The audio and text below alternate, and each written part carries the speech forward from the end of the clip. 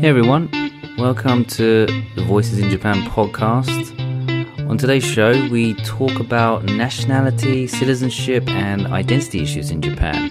Unlike the US and the UK and some other countries, Japanese nationals cannot have more than one citizenship.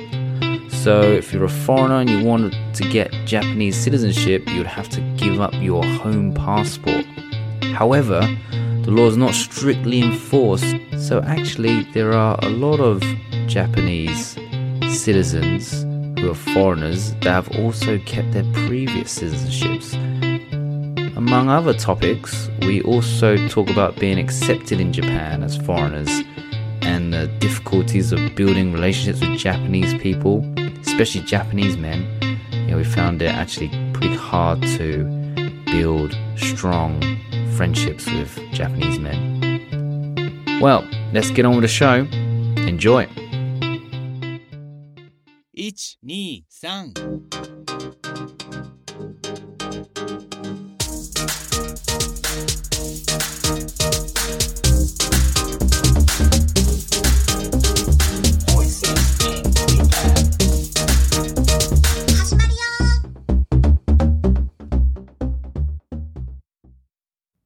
Hello everyone, welcome to Voices in Japan with Ben, your host, and your co-host Burke. Hello Burke. Hey, how's it going? Good, you? What you been up to? You been up to anything interesting these days? Well, a lot of just work and stuff like that, but it's kind of interesting because we have people that come and visit from overseas, obviously for work, and then also I have some friends that are going to come visit in August for summer break, and just realizing how difficult it is to get hotels. Do you ever reserve hotels for people in Sapporo? Or No, I haven't done that actually. Every time someone comes to visit, I just tell them to do it themselves. Really, just doing it. I send them links to recommendations. So right, sort it out.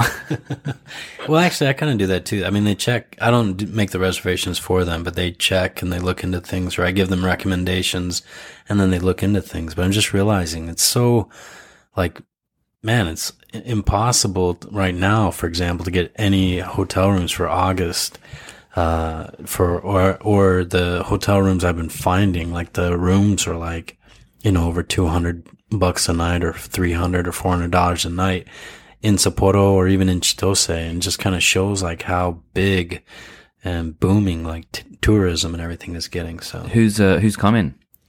I've got some friends coming from the U.S. in August, and then also we have just people for business coming all the time from Europe. Both this month and next month, we've got a lot of people coming, and we kind of find hotels for them, and then let them know how much it is. And then we've got to explain, it's peak season right now, because otherwise they're just going to think Japan is a really expensive market or something. Yeah, I mean it's kind of pretty late to start looking for hotels now, isn't it? Oh, it totally is, especially for peak season. And that's why it's July now. Yeah. Well, that's why I kind of got mad at, I didn't get mad at him, but I was kind of dude, what's up? But he kind of blamed it on his wife. So that's how it goes. Yeah. So just been up to that. How about you? You been up to anything? Recently there's this guy came into town. I think I told you before, this Swedish guy came up to the dojo. Yeah. Real tough dude. He's European bronze medalist at the last IBJJF blue belt level. Yeah, real good, real sweet guy, real nice guy. And he just popped into the dojo, wanted to join up because he's here for a few months. He's a PhD student at the Hokkaido University.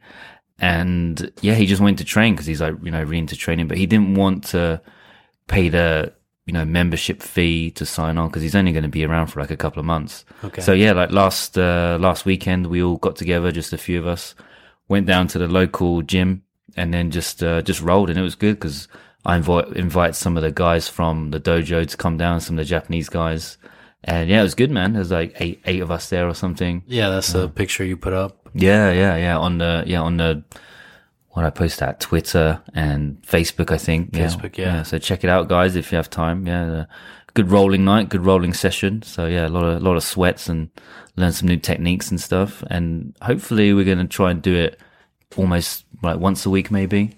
So yeah, if you have time back, obviously, come on down. Time, man. That's what I need more of. But yeah, so that's what's really cool about jiu-jitsu. I don't know if other martial arts are really, I'm sure they are, but it's just you always have people just kind of linking up and meeting up with each other. No matter where you go, if, you're just looking for a place to train and a dojo or something, whether you're on vacation or just somewhere temporarily. I don't know if other martial arts are really like that. I'm sure they kind of are, but jiu-jitsu is definitely like that, and everyone is always really cool. So yeah, just dropping in. Yeah. Yeah, so on today's episode, we are going to be talking about Japan's dual nationality issues. Yeah. So recently, there's been some news, especially with a very famous tennis player, Naomi Osaka. So she, at the moment, she represents Japan, right? Yeah. But it's coming up soon where she has to decide by her 22nd birthday whether to be Japanese or American, because Japanese law doesn't allow you to have dual nationality beyond the age of 22 years old. Right. So she was born in Japan, right, to a Haitian father and Japanese mother. And then I think at the age of 3, if I remember correctly, she moved to the U.S. And she basically grew up in the U.S., but apparently the U.S. Tennis circuit did not really start to support her until she was maybe 16 or something, after she had started to really become a very skilled player and kind of get some recognition, whereas the Japanese media was always in support of her. So her father kind of decided from a young age that she was going to represent Japan, and she's been representing Japan all the way up to this point. But if she decides to represent Japan, that means by Japanese law she has to give up her American citizenship. Yeah. Right, by Japanese law. Yeah, and just like you said, at the age of 22, and her 22nd birthday is coming up in October, I think middle of October. So she's going to have to decide soon. And then with the Olympics coming up next year, everybody is really kind of hoping that she will continue to represent Japan. But I think, did you say that people are kind of expecting her to choose which one? Japan, yeah. But she's already pretty much said that she's going to choose Japan. Oh, has she? She's pretty much said that it's not an issue. Oh, really? Because she's kind of surprised that people keep asking her who are you going to choose? Oh, really? And she's always like, well, isn't it obvious? I'm representing Japan now. Oh, really? Why would I stop representing Japan? Kind of thing. Because I was reading some different, not from her directly, so that's coming from her directly, but I thought a lot of people were thinking she would just, of course, for citizenship, choose American citizenship. So that means because she doesn't want to give up her American citizenship. Right. Yeah. So yeah, this is coming up again, now just a few months away. And, yeah, so I didn't know that she has been saying that she's going to choose Japanese citizenship. So that's for everyone, right? So if you were half, for example, you half American, half Japanese, or half British, half Japanese, and you wanted to be Japanese, you would have to give up your other citizenship, so the British citizenship. So how would that work? Would you give your passport to the Japanese government or something? Yeah, I don't remember exactly. This is kind of a little bit relevant to me, number one, because we have a daughter now and she has dual citizenship, so she'll have to make a decision someday. And I kind of went through something similar. But there are apparently, I think, 2 ways you can do. One is that you just turn in paperwork that says that you are choosing Japanese citizenship. But the Japanese government doesn't actually go and check if you've renounced the other citizenship. They don't enforce it. No. So it's kind of actually considered a loophole in the whole system, because as long as you turn in the paperwork saying that you're a Japanese citizen, then they consider you, they consider that the same as that you've already renounced your other citizenship. Even though you haven't really. Exactly. Yeah. Yeah. And just like you said, this comes up for everyone when they're coming to the age of 22. And, but apparently also, I mean, maybe you found out some of this when you were looking it up, but apparently the Minister of Justice or the Justice Ministry has never actually enforced this law. So it's more an academic law than anything. They've never actually forced anyone to choose. They've just sent out notices that this choice should be made by the time they're 22. And they have the power to go and tell somebody that they need to choose one citizenship or the other. And if the person does not act within a month, then it's considered that they chose Japanese citizenship. But as it turns out, the Justice Ministry has never actually taken that step to warn anyone. All they do is they send notification that this choice comes up at the age of 22. So they don't need proof that they've actually taken the steps to do that, like to give up their other nationality. No. That's pretty cool. Yeah, so, well, so you can be dual nationality. Yeah, well, apparently, just don't tell anyone. Yeah, well, there was an article about this in the Japan Times last year when Naomi Osaka was actually starting to become very big and famous after she won, I guess it was Australian or one of the big when tournaments. she became world number one, I think, last year. So from that time, obviously, it's brought this up in the news even more. I mean, it comes up every now and then. Like there was a Japanese lawmaker, the head of the Democratic Party who was dual citizen, Taiwanese and Japanese. And that was another recent time when it came up. But this article in the Japan Times last year was saying that something like the Justice Ministry knows of like 890,000 people or something, people in Japan who are dual citizens and are either in a position where they should be choosing or they should have chosen. And the ministry thinks that they have chosen Japanese. And these are only people that are reporting that they had dual citizenship. So there might be even more than that. So they're almost turning a blind eye. Exactly. Do you know anyone that has gone through the process or is going through the process? To renounce their citizenship? Yeah. It's kind of interesting. I do know somebody who had dual citizenship, and when they were in Japan on a visa, one of the visa types is child of a Japanese national. And this person was a teacher first, and then they switched to this child of a Japanese national because one of their parents was Japanese, apparently.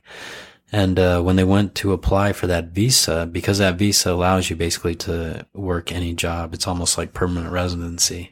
But anyways, when they were applying for it, the Immigration Bureau told them that, hey, you still have your dual citizenship from when you were very young. And the person didn't even know that they still had it. And the Immigration Bureau told them that, hey, you're supposed to choose one or the other. And the person was like, okay. But they never did anything. And then they went and checked again a few years later to see if their citizenship was still recorded at that parent's local ward office, and it was still there. So even in that person's case, they were told at one point, hey, you're supposed to choose, but nothing ever happened to have it enforced. What do you think would be the benefits of choosing Japanese nationality over not having it? Like if you had the choice, like, cause you could just be a permanent resident and still have similar rights, I guess, as a Japanese national. I don't know what the benefits are between having permanent residency or being having that citizenship. I'm sure there are just things in society that society will give you probably better options if you are a citizen. You can vote. You can vote, right? You'll be recognized different. I think you can vote. Can permanent residents vote? No, they can't. Yeah. So that's probably the biggest one, but I don't really know how many people want to vote anyways. I mean, voting's important, but man, I hate the election cycles in Japan because there's just those loud cars driving around. And it just kind of turns me off. Well, that should be, I mean, in some countries it's illegal to, go out and just shout random stuff out on a speakerphone, right? It's like it's noise violation. Pollution. Yeah. But in Japan, it's like, it's completely kosher. Yeah. I mean, the thing about this whole thing with Naomi Osaka, obviously, is that in her case, like, she's very much adored and appreciated by Japanese nationals right now because she's representing Japanese. And that's only because she's world number 1 at tennis. Yeah. Right? Well, world number 2 now. You know, just because she's so good at tennis. But if she wasn't so good, no one would care. Yeah, because half people in Japan face a lot of trouble sometimes because of the fact that they're not full Japanese. I'm sure you've heard some stories or... Yeah, I mean, well, there's even people who are not Japanese, like no Japanese blood, but they're born in Japan, lived their whole life in Japan, speak fluent Japanese, you know, they're ingrained into the culture. So in a lot of people's eyes, they would be considered Japanese, but they don't have the blood and they don't look Japanese. So there's some people that don't consider them Japanese. So there's that whole kind of situation as well, which is going on. Whereas like if you're born in England, like if you're born there, you're British. Yeah, same with the US, yeah. Yeah, so Japan is one of the, maybe other Asian countries are quite similar, I think, to Japan. So this one kid, he is Iranian Bolivian descent, born in Japan, born and raised, and he's 16 years old, but he's been threatened with deportation back to Iran. He's 16? He's 16 years old. Why is he getting threatened for deportation? Because he is considered a foreigner overstaying his visa because he never got a visa. Oh, really? When he was born. Oh, and he's not a citizen. Right. Okay. So it says the government of Japan considers him a foreigner overstaying his visa, and they could deport him to Iran at any time. Okay. So because both of his parents are non-Japanese, even though he was born in the country, he does not become a citizen by birthright. Yeah. Exactly. Japan is all he knows. I'm sure he's fluent in Japanese. He's grown up here. Exactly. Yeah. He doesn't speak Iranian or Bolivian, so he only speaks Japanese, and he only knows Japanese ways, Japanese customs. So there's obviously a big case of letting him stay in Japan.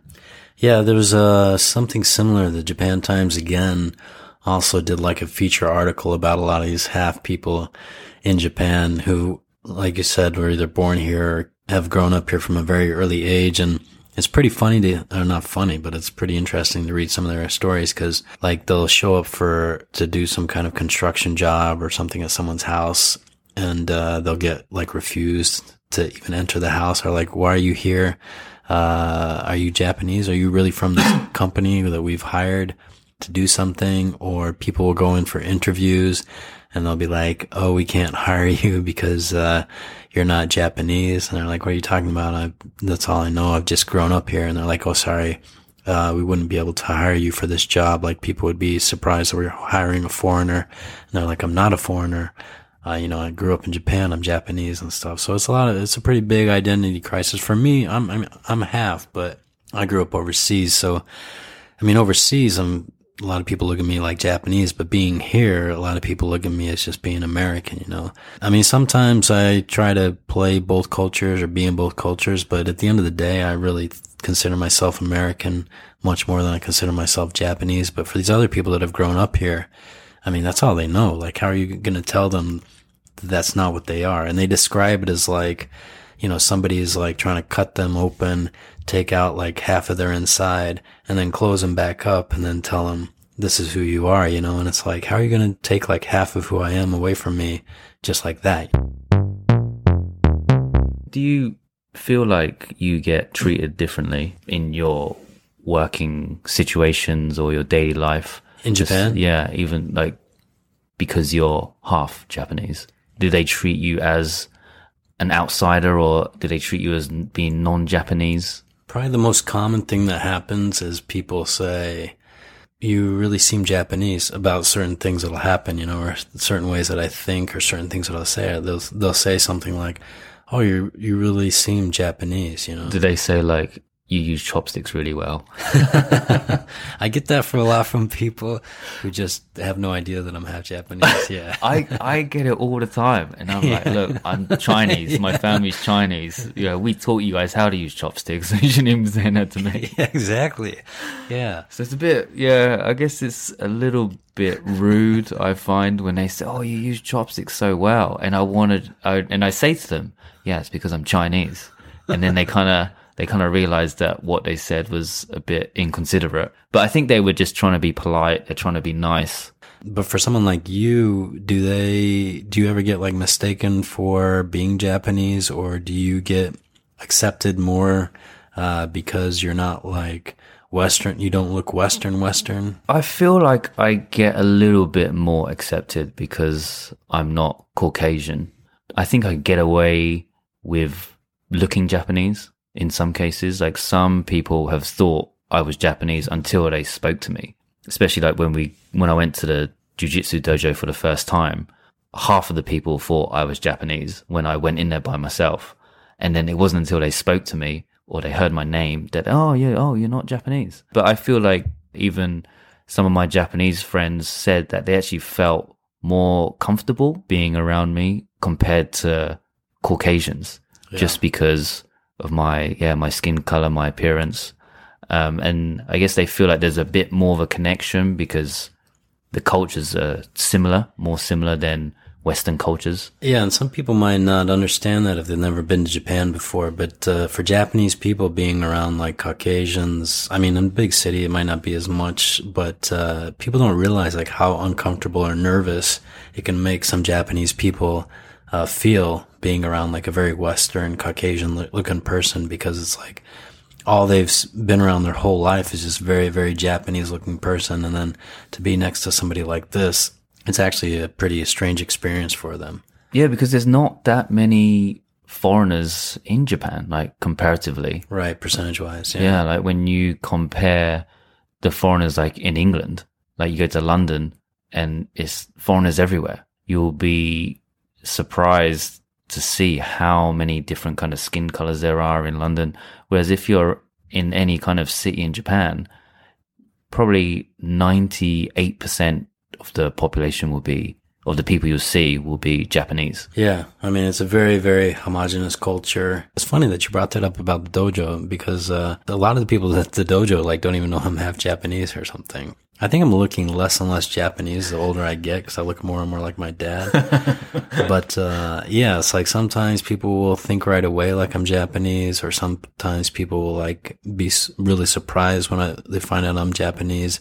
So like some guys at the dojo, like even now, I've known them for like 10 years. And they find out, they're very surprised. But then there's like this one guy at the dojo who's always like, why do you speak such good English? He's always like telling other people like, his English is so good. And I'm like, what are you talking about? I've told you like 5 times I grew up in the US, man. Like, so. I've had that before. So when I first came to Japan, I met, one of our mutual friends. We went out to dinner and she brought her husband along, and then she said, Ben has really good English, because he thought I was Japanese. But that kind of means that my English is not that good. Do you know what I mean? Yeah, they're kind of like, wow, it's really good, but it's not native level. Yeah, it's not native level. Yeah. So I was a bit insulted by that. Another thing is making Japanese friends. Do you find it hard making friends with Japanese people? Because I've noticed I find it quite hard. But every time I hang out with foreigners, I never see many Japanese people there as well. Maybe there's usually the girlfriends, but there's never like a real friend like hanging out all the time. Do you know what I mean? Well, I think it's kind of like, I mean, this happens in the U.S. a lot too. Like you'll have Chinatown or Koreatown or Japanese town, or even like, Little Italy and stuff. When people immigrate, they tend to like kind of like form their own community, the people that they're most familiar with. And I think that's kind of what happens a little bit, with the foreign community in Japan. And for example, up here in Sapporo, I think we're all kind of like, have our foreign community that we hang out with a lot. And unless a Japanese person can jump into that, and kind of keep up with what's going on, then it's, you know, it's very difficult for the Japanese person to stay included in the group. So just like you're saying, a lot of these foreign crowds that we go to, there's not always a lot of Japanese people at the event or whatever. Yeah. And also, I think our lifestyles are quite different. But, I mean, for you, example, Burke, do you have many Japanese friends, close Japanese friends? Yeah, so going back to answer your question, it's always been fairly easy to meet Japanese women, but Japanese men, it's been more difficult to kind of click with guys pretty well. I think some of that has to do with, like, just like you said, lifestyle or like interests. I mean, it's like snowboarders or play a common sport or something, or they like drinking. It's easy to meet people like that. But I think Japanese guys in general, they just have a very different personality than Westerners. So it's kind of difficult to click with people. So to answer your question, no, I haven't, had too many, close Japanese friends that are guys. I have had a lot, but I would say the Japanese guys that I'm closest with have always been like my cousins and stuff, but that's like family. So it's completely different. Yeah. You actually have a few Japanese friends that you're pretty, close with, it seems like. And then it seems like you're always meeting new people and hanging out with them a lot, pretty regularly. Guys, I don't know. I wouldn't say I was close though. Like I probably have, since I've been in Japan, 12 years, I've probably had maybe three actually male Japanese friends that I could call them friends. Only 3 of them. And 2 of them don't live in Japan anymore. So I've only got 1. Well, all the friends that I've had, what they've had in common is that they've all lived abroad. Right. So they were very kind of westernized in their thinking. They didn't conform to like Japanese society. And they were almost considered like outsiders. Like every time I took my Japanese friends, the guys out with me, and they would meet, say, my Japanese female friends. And I would say, oh, you know, what do you think of that guy? He's really cool, right? And I try to like introduce them, you know, even try to set them up sometimes because if they were single or whatever. And the girls would always like, nah, that guy's weird. Oh, really? That guy's really weird. I'm like, what do you mean he's weird? He's cool. And they were like, no, he wouldn't fit into society. Like they never had normal jobs. Like they weren't like salary men. Right. You know, they were all, one of them was a DJ. So he worked nights and had a different lifestyle. Another one was like self-employed. So he just like did his own like contract work, had his own hours. None of them had like a proper job.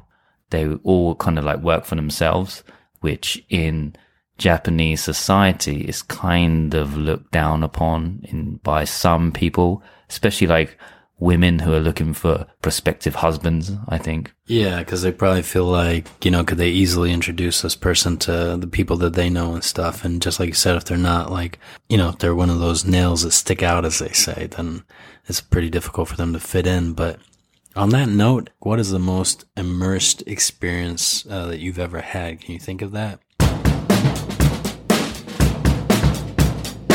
Immersed experience. You mean like being in a group of Japanese people and feeling like I'm a real part of the group kind of thing?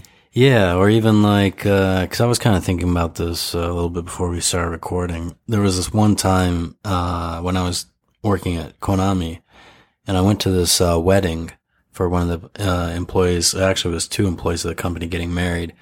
And, I was at this wedding. It was like at a, table tennis cafe downtown. And, it was Konami. So it was like a lot of otaku. And they were kind of like, there were people wearing cosplay, like men dressed up as maids and stuff.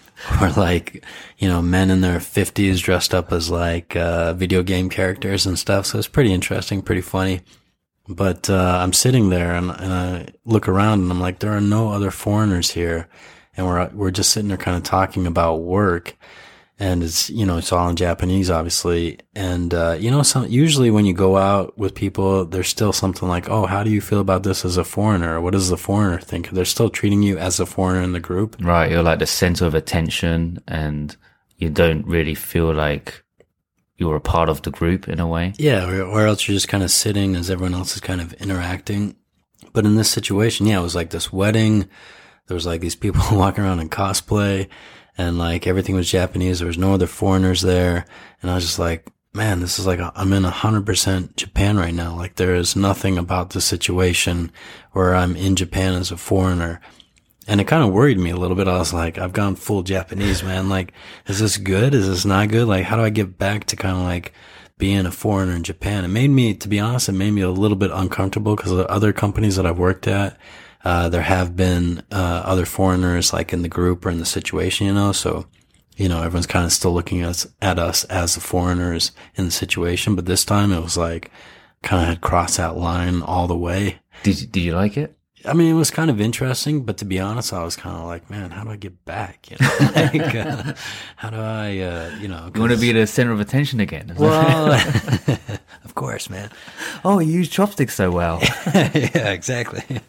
Yeah. So it wasn't about like wanting to be the center of attention or anything. It was just like, it kind of made me feel like, you know, is it going to just continue like that? And it actually did kind of continue like that because for a while in that office, I was the only foreigner and stuff. So what's the most immersed experience, you think you've ever had in Japan? Yeah, I've had one.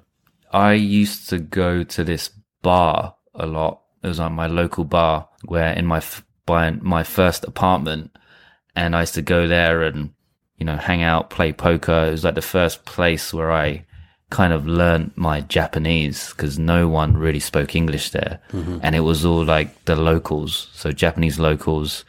The manager could speak English and some of the staff spoke a little bit of English, but mostly the communication was in Japanese. And they would have like an annual ski trip. It was like a staff ski trip and local customers. Yeah, one year they just invited me to come along. I felt quite honored to be invited, you know, because it was always like close people only. And I was the only foreigner there as well. They knew that I like snowboarding, and every year they would just go to this onsen. There would be like about 30 people or so. And they would just rent out the whole floor of like this onsen, this old school onsen place. And then they would just like booze, gamble and snowboard for like 2 days. And it was awesome, man, because yeah, I felt like I was completely immersed at that point because no one would be like kind of looking after me, trying to speak to me in English. They'd all just like treat me just like everyone else. Yeah. So I'd go snowboarding with them. And they were all like good snowboarders too. So it wasn't like they were like looking out for me or anything. And then in the evening, we just go drinking, sit in the onsen, we'd gamble, and we all like doing the same thing. So it didn't feel like that I was kind of intruding or anything, you know, and there wouldn't be anyone pampering me or anything like that. So they just kind of left me alone and I just like walk around and do what I wanted. And yeah, they just spoke to me like I was just like one of them. Yeah. And it felt really cool, actually. That was my first, probably most immersive situation I've been in Japan, I would say. Probably because I was the only foreigner there.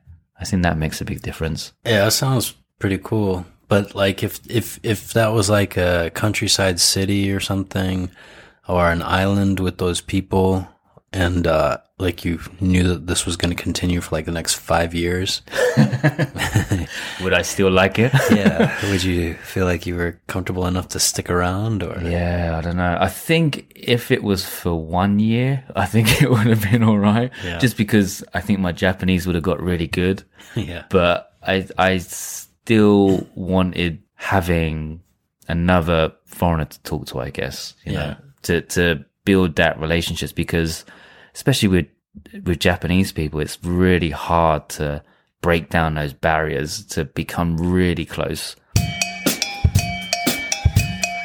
It's quite common that Japanese people, their best friends are like from elementary school.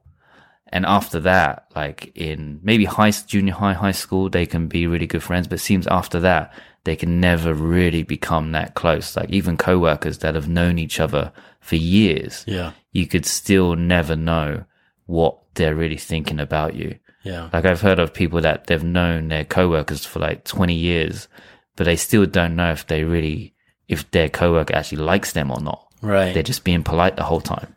They've never really seen them let their guard down. Probably never seen them vulnerable or talk about some like real deep, not deep secrets or anything, but deep thoughts about things. Right. And maybe that is what alcohol is used for, because they can use that as an excuse to let their guard down, and then they open up with each other. But as soon as that evening's over, it's like back to normal again. It's like how it was before. Yeah. Like, it's like the relationship hasn't really developed. Yeah, well, I think that kind of helps them feel like they can function more easily with each other. The whole hone tatamaya, like if they have the tatamaya, then they can, do business much more easily with each other, and the whole system itself, society, just continues to function and flow a lot better.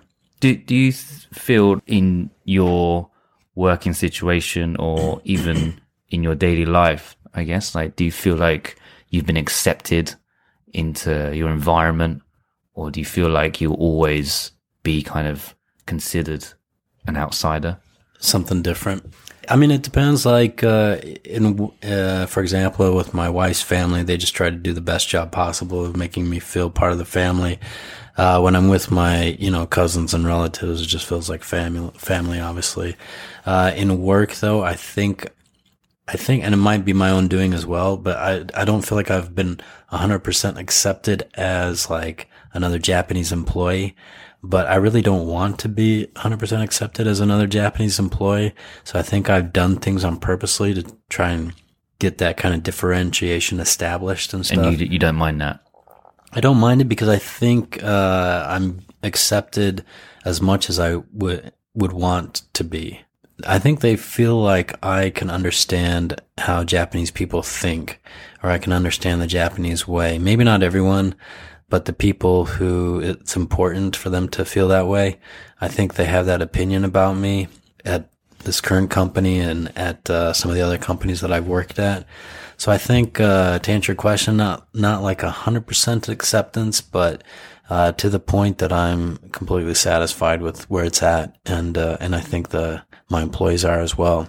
But how about you? A lot of times I'm considered an outsider, but I don't mind feeling like that, actually, because I have enough friends, like close friends here, that when I see them, obviously I'm not an outsider. And it's only probably in work situations where I feel like, yeah, I'm different, but I don't mind that. Yeah, I don't mind that at all. It doesn't like disturb me or anything or make me upset. Yeah, I mean, that's the thing. Would you have wanted to grow up in Japan? Do you ever like think about it and think like, man, I kind of wish was Japanese, or I wish I had grown up here? Cause for me, there are definitely some things that like, it would have been really fun to be like a college kid, in Japan. Or it would have been kind of fun to play the sport growing up in Japan. I've thought things like that, but overall, would I have wanted to grow up in Japan if I had that option? And I think the answer is no. I think I'm kind of happy that I grew up overseas, but I can kind of come here, assimilate to the degree that I'm comfortable with. But at the end of the day, I still have like that whole history overseas that I would probably never give up, to be Japanese. I completely agree with you. Yeah, I think it would have been good to have done like maybe a study abroad program, when I was a high school student, like live in Japan for like a year as a high school student. I think that would have been good. But yeah, to be raised here, I don't think I'm pretty happy with being raised in England. I think being a foreigner in Japan is great. Yeah. Because you can get away with a lot more things, and there's less kind of responsibilities, I guess, on how to act in social situations, whereas for Japanese people, there's a lot of pressure on how to behave and how to express themselves, whereas we've been given kind of free rein just because we're foreign. Yeah, we're kind of special out here, like back in England, I'm not really special, I'm just like any other dude. But here, I kind of feel quite special. People treat me like I'm special, yeah, which is kind of cool. I mean, there's the difficulties that come with being a foreigner in Japan, but yeah, there is definitely special treatment. But, kind of one thing that maybe makes us feel this way is sometimes like you meet like those people, just like you were saying, Japanese people who have lived overseas, and then they come back and they're living in Japan. And so many of these people that I've met, and maybe we'll be able to get some of them on the podcast, they struggle so much once they get back to Japan because they've kind of been exposed to how foreigners can think and the freedom to think a certain way. And once they come back here, they're just kind of like, they never really feel like they can be Japanese again. Yeah, I know some people like that. And then they want to kind of move, like leave the country again, or they feel like that they can't live in this country and function in society like they're expected to. On the flip side, though, a lot of people are like, man, I'm so glad that I'm back in Japan now, because Japanese food, like, so much better than food overseas. And they lose all that weight that they usually put on. Exactly, overseas and stuff. So, shall we do a word of the day? Yeah, that sounds like a good idea. What you got, Bert? You got anything good? I don't have a specific word, but I do have a favorite Japanese proverb that I learned a long time ago when I came here. It's Ichigo Ichie. Ichigo Ichie. I've heard of that. Yeah. So in Japanese, I can't remember exactly what they're called, and I should have looked this up, but they're basically like 4 kanji character proverbs. And this is one of the very famous ones. And it basically means, well, it's basically the same as like carpe diem or seize a day or to live in the moment. Ichigo Ichie. It's a really kind of good thing to talk about with a Japanese girl that you're thinking about getting serious with. Because it'll flatter them very Ichigo much. Ichie. Like, you mean like when you ask them out to be their boyfriend or something, and she's like, I'm in an R-ing. And then you say, Ichigo Ichie. Is that what you mean? Yeah, well, you definitely don't want to bring it up with somebody who you're just like chatting up at the bar. So I'll be like, who is this weirdo like telling me like all these serious, like, you know, to seize the day and take, well, I don't know, maybe some it might work in some cases, but yeah, I mean, it kind of makes them feel like that you feel like this moment is really special, because literally the translation is something like only one moment, or something like that. So it basically means to like, you never know if this moment is going to come again, so you should make the most out of it as much as possible. Just do it. Just do it, as Nike says. Yeah. So what would be a good situation to use that, like, apart from chatting up girls? Ichigo Ichie? Yeah. I mean, it just means for any type of opportunity in life, not just necessarily for meeting somebody, as far as I understand. So, work situation, actually, I don't know, it'd probably be a little bit strange if you tried to use it in a meeting. Like, we've got this chance, we got to take care of it right now. I mean, it's just a good kind of model for life. Like, make the most of every important situation that comes your way. Could you use it in like a team talk? Like when you're brewing up for a fight with your teammates or something, and you're like, Ichigo Ichie. The championship final. I don't know. I don't think so. No. I don't think so, man. Because for me, I just probably used it for relationships. So I haven't ever been in the huddle and, come on, guys, Ichigo Ichie, let's take advantage of the moment. But I don't know, maybe. I like that one. So everyone, if you're liking the podcast, please leave a review and a rating on iTunes. Berk, you found an interesting stat you were telling me earlier about some chart news, which is really interesting. In Japan podcasts, I think Travel and Society or something, we shot right to the top of the podcast ratings in Japan. So that was pretty surprising to see the graph and everything, and hopefully that can happen a little bit more with all the support that we're getting from our listeners. But that didn't last very long, right? No, now we're back down to our regular position. I won't mention it now. But it's around hundreds, 200s, something like that. I mean, but I think we get bounces every time we release a new episode, but last week especially. Hey, I've been looking at like the stats as well on our podcast, and there's some really random places where people are listening to us around the world. Estonia? Is it Estonia? Did Estonia? Somebody in Man, Estonia? I'm going to name one that you've probably never even heard of. This isn't a country. This is a city I'm going to name. All right. Are you ready for this? I don't know. I'm sitting down. All right. So this is a place where there's one listener. All right. And the place is called Machelen Vlaams Brabant. I can't even say that again. Machelen Vlaams. Machelen Vlaams Brabant. Vlaams Brabant. Machelen Vlaams Brabant. One listener from that city. Wow. So if you're listening, mate, or woman, please, write in and say hello. Tell us where you're from. Where is that place? I don't even know where it is. No. So yeah, send a message, say hello. Social media, Voices in Japan, Twitter, Instagram, Facebook, voiceinjapan@gmail.com. Wow, man, that's awesome. I would be very, very curious to find out a little bit more about that place. Right, and yeah, we have some pretty good reviews.